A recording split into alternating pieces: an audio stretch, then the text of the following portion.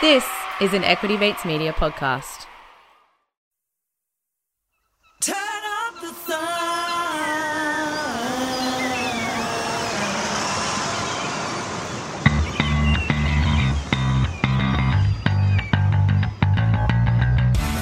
You're listening to Get Started Investing, a production of Equity Mates Media. This series is everything you need to get started on your investing journey.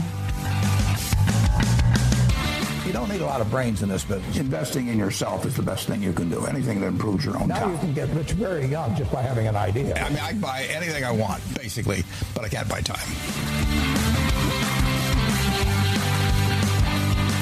Welcome to the Get Started Investing Summer Series. Over 6 episodes, we're going through 6 steps to help you set up your finances for 2023. From budgeting and savings habits, emergency funds and superannuation, through to common mistakes and how to set up the ultimate core portfolio, this series will have something for everyone. While we are licensed, we are not aware of your personal circumstances. All information on this show is for education and entertainment purposes only, and any advice is general advice only. With that said, my name is Bryce, and as always, I'm joined by my equity buddy Ren. How are you? I'm very good, Bryce. I am glad to be back. Episode 2 of our Get Started Investing Summer Series. Yes. We're going back to basics because wherever you are in your investing journey, there's at least one monthly subscription you can cancel. If that's going to be the tie-in across all 6 episodes. Yes, there is always something to learn when it comes to managing your money, Ren. Last episode, we talked about getting your money sorted. We mentioned emergency fund a number of times. So this episode, we are dedicating to the emergency fund. Yeah, because I think a lot of people have an idea of what it is, but I think really where the rubber hits the road is what do you do with it once you have it? And I think we want to spend a bit of time there. Do you invest it? Do you put it in a term deposit, bonds, high interest savings accounts? Is there such thing as high interest savings accounts in 2023? Yes. Just. Anyway, so I think that's really what we want to talk about. Why you need an emergency fund, how much you should put in it, and then what you're going to do with it. So, Bryce, let's start at the beginning. What is it? Why do we need it? Ren, an emergency fund is a pool of money that you have saved for that covers your expenses should an emergency occur. In other words, if you lose your job, there's a pool of money sitting there that allows you to continue living without having to take out debt. I think that's an important part of an emergency fund. You're not going to be forced into using credit cards and taking out debt. In other words, if you lose income, you have something to support that while you find income somewhere else. That was super confusing. But all the elements were there. So it's money that's easily accessible if something goes wrong. Yeah. And Bryce will sometimes see headlines in the media about how few people can cover an unexpected expense. And that's where the emergency fund is really important. We've pulled some of those headlines. You've pulled some headlines from the US. I've pulled some from Australia. So Budget Direct did a survey and found 54% of respondents couldn't cover unexpected $1,000 emergency. So less than half of Australians could come up with $1,000. And Commonwealth Bank has done a survey and found that 1 in 3 Australians couldn't come up with $500 in an emergency. Wow. Which is pretty stark. What about the US? The US is similar. So they have the $400 emergency expense. $400? $400 emergency expense rule, which is actually run by the Federal Reserve over there. And each year they ask, could you cover a $400 emergency expense? 68% of adults said that they're living paycheck to paycheck and would struggle to cover the $400, and 1 in 9 said that they just flat out couldn't do it at all. Yeah. With a lot of them noting that they would have to put it onto a credit card to pay off the expense. And so for so many people, that's the reality. But wherever you are in your financial journey, it's important you're thinking about an emergency fund and taking those small steps to build it up, because there's nothing that can set you back further than having to put $1,000 on a credit card to cover an emergency expense. Absolutely. So even if it means that you start building it and you only have to put $500 on a credit card, that is still, you're in a much better situation. Yeah. I'm going to be honest, I found this one of the hardest parts of setting up my finances when I was back at uni and thinking about doing something like this, because it's one of those accounts that you're constantly putting money into, and you know why you're doing it, but you hope you never have to use it. but you're also sitting there going, oh my gosh, what I could do with that money. Yeah. And so it's just such a mentally difficult thing to be intentional with setting it up. You know why you're doing it. You know that if you ever need it, it's going to be great that you've done it. But paycheck after paycheck, putting something in there was a really hard thing to sort of overcome, I guess. So yeah, I can understand why a lot of people might just say, I'm going to focus on other things and not build the emergency account. So that's what it is. How much should we put in?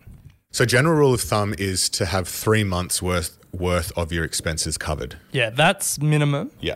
Then they say you should try and get it up to 6, don't they? 3 to 6. Yeah, I mean, 6 would be amazing. You'd be absolutely not shooting the lights out. Yeah. Yeah. You'd have a lot of cash on the sidelines. You'd have a lot of cash on the sidelines. So 3 months minimum is general rule of thumb.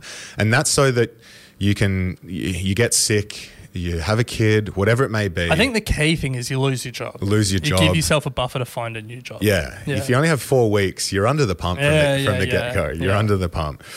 And for people with, I guess, inconsistent income, freelancers, people who own media businesses, podcasters, casual part-timers, those people, it's worth probably having a little extra buffer. Yeah, which is sometimes difficult because people who have the most insecure work often find it the hardest to build this emergency fund, but it is more critical because the likelihood that you lose work is higher if it's insecure. So that's why we need it and how much it should be. After the break, we're going to actually turn to the nuts and bolts, what we do with that cash, because it can be a fair chunk and there are definitely things you can do with it. So we'll take a quick break and we'll be back.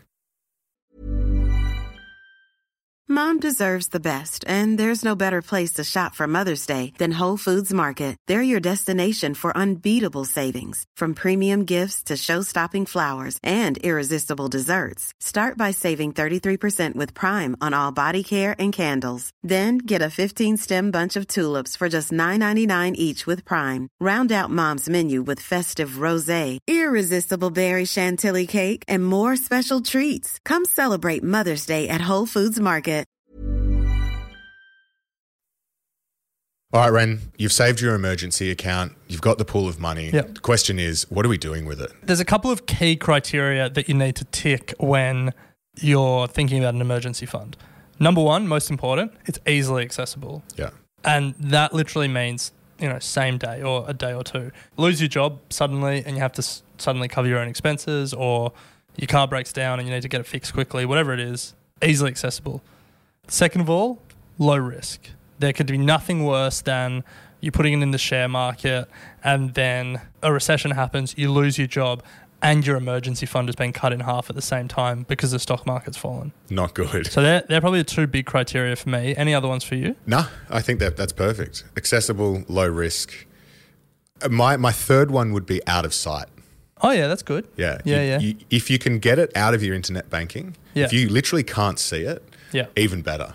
Because don't have it in your spreadsheets. Because there's an inherent tension there between I want it out of sight so I can't transfer it into my spending account willy-nilly, but I need it easily accessible so I can transfer it into my transaction account quickly if I do need it. So just keeping it out of sight is a good way to think about it. Yeah, out of sight, yeah. Then the fourth thing is because it's in cash, you want it to beat inflation. Yes. So you need to be, you don't want to stuff your emergency fund under a mattress because the value of your money erodes year after year. So you want it to be somewhere where your purchasing power remains the same. And a caveat on that, in these inflationary times, we're probably going to go through some accounts which aren't doing that at the moment. I've pulled out my worst savings account of 2022. Okay. So I think it's important to realize that there are some circumstances where reducing risk and having something that's accessible and liquid is probably more important than beating inflation, because otherwise you'd have to take other products into account. So there are a few alternative investment options that are very short term, commercial paper, blah, blah, blah. But I think for the sake of this and to speak to my experience, and I'm going to hazard a guess of your experience, high interest savings accounts are the way to go. The stock market, you can access the money quickly, but it's risky. A term deposit, not risky, but not accessible. You can break it just costs, but yeah. True. That's not bad. Yeah. But for me, the way I've set it up is high interest saving account. What about you? It's not actually in high interest. It's in a peer-to-peer lending, which is up the risk curve compared to a cash account. How accessible is it? It's very accessible. Very accessible. I can pull it out at any time I want. Okay. So it's accessible. It is more risky than a high interest savings, but the reason I did it at the time was because of the inflation piece. It was giving me interest rates higher than inflation, but now it's all kind of evened out and it makes more sense. I've also just got married and joining emergency accounts with Harriet. So now we've got a joint emergency account because at the end of the day, if she gets sick, if I get sick, it's all the same. So Harriet's talked you back into reality. we'll be back to a high interest savings account. Yeah, out of sight though. Yes. Okay. So high interest saving account is really what we're going to talk about here. We have had a look at CanStar, savings.com.au, Mozo and Finder, 4 comparison websites. We'll include all 4 links in the show notes. And what we've tried to do is pull out some of the best savings accounts with bonus and features. But you've got to remember that sometimes those bonuses go away. Sometimes they're a bit gimmicky. So we've also looked at the best we could find just based on standard rate. And then I've pulled out the worst savings account I found. Where you don't want to go. All right, well, let's kick off with those that are on the more positive side, Ren, and this is as of December 2022, and we'll start with those bonus feature accounts. And I think we should say this is by no means exhaustive. No. Yeah. The main thing is to get on those websites you mentioned, Ren, CanStar, Mozo, savings.com, and have a look for yourself. So you said you go to ING. Yeah. What's their interest rate? 3.75. Okay, that's in the ballpark. Is that bonus or standard? Standard. Oh, that's like 4.3, I think, is bonus. Okay, that's actually that should be on this list. It should be. So consider it on the list. Nice, it's on the list. So the first is Bank of Queensland Future Saving Account. I used to work at Bank of Queensland and they always had good bonus accounts.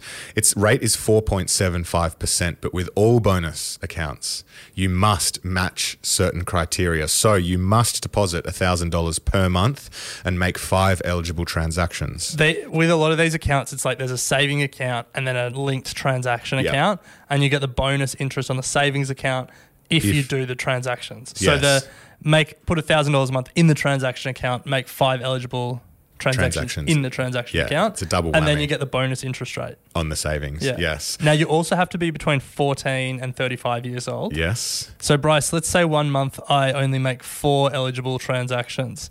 I don't get my 4.75% interest. No, Ren, you get stung with 0.05%. Yes.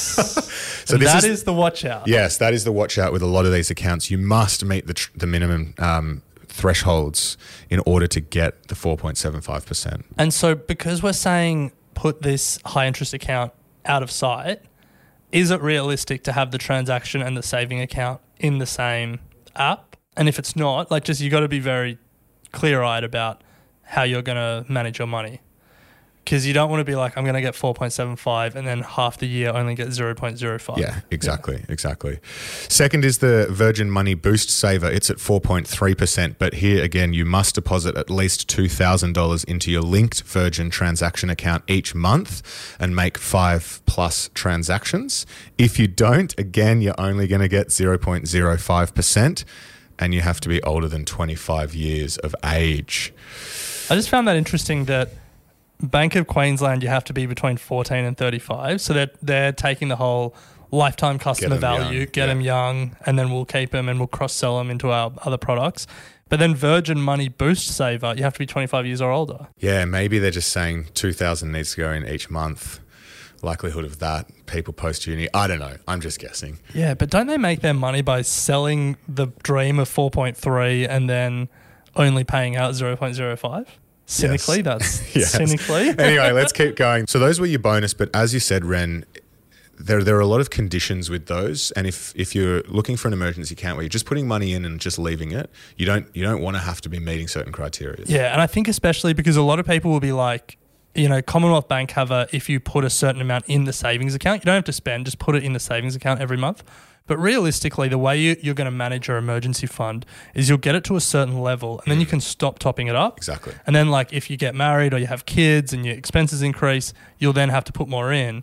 But it's not like you're going to be consistently putting $200 a month in or anything like that. So I think realistically, these standard rate accounts probably make the most sense depending on your personal circumstances. Yeah. So the first is the ANZ Plus. It's standard rate 3.5%. It is exclusive to the ANZ Plus app, but Had no idea what that meant. But that's just it's just their app. You have to sign up through an app rather than a website? Yeah. They do a lot of their promos through app now. Okay. I have the app. Wow, must be The nice. Macquarie savings account really pushing into the retail market, which is 3.45%.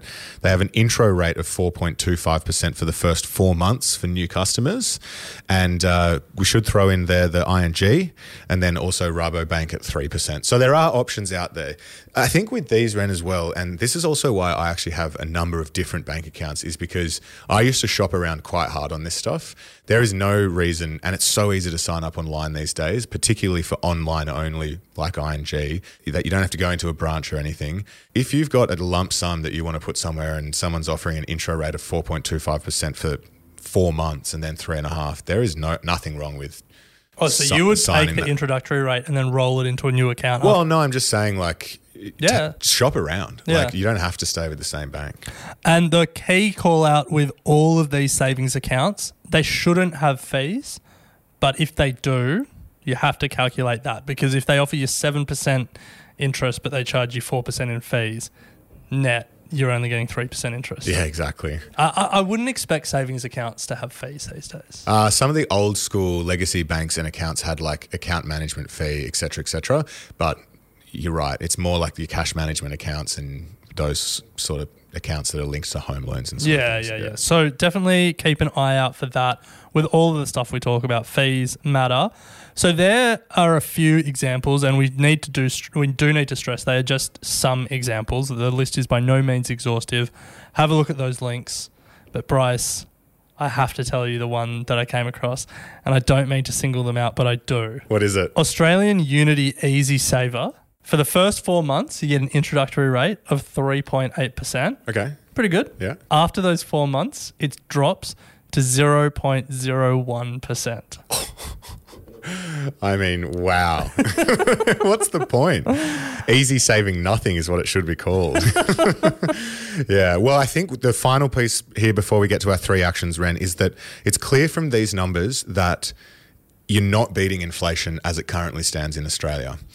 But the key, I think that the more important thing to realise is that it does tick the box of accessibility. It ticks the box of low risk, which at the end of the day is what you need for your savings account.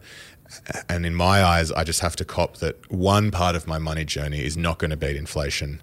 Inflation isn't going to stay at 6%. That's my point. Like 2022 was an outlier. Yeah, that's my point. Like if you're doing this now, it is what it is. Yeah. Like you're not going to find an account that's going to beat inflation at the moment. So, No. And the point of this is to protect yourself in the case of emergencies. Yeah. To the extent that you don't beat inflation in a year like 2022, that doesn't override the job to be done, which is if something goes wrong, there's money there to help you. Yeah. Use your stock market investments, which we will get to.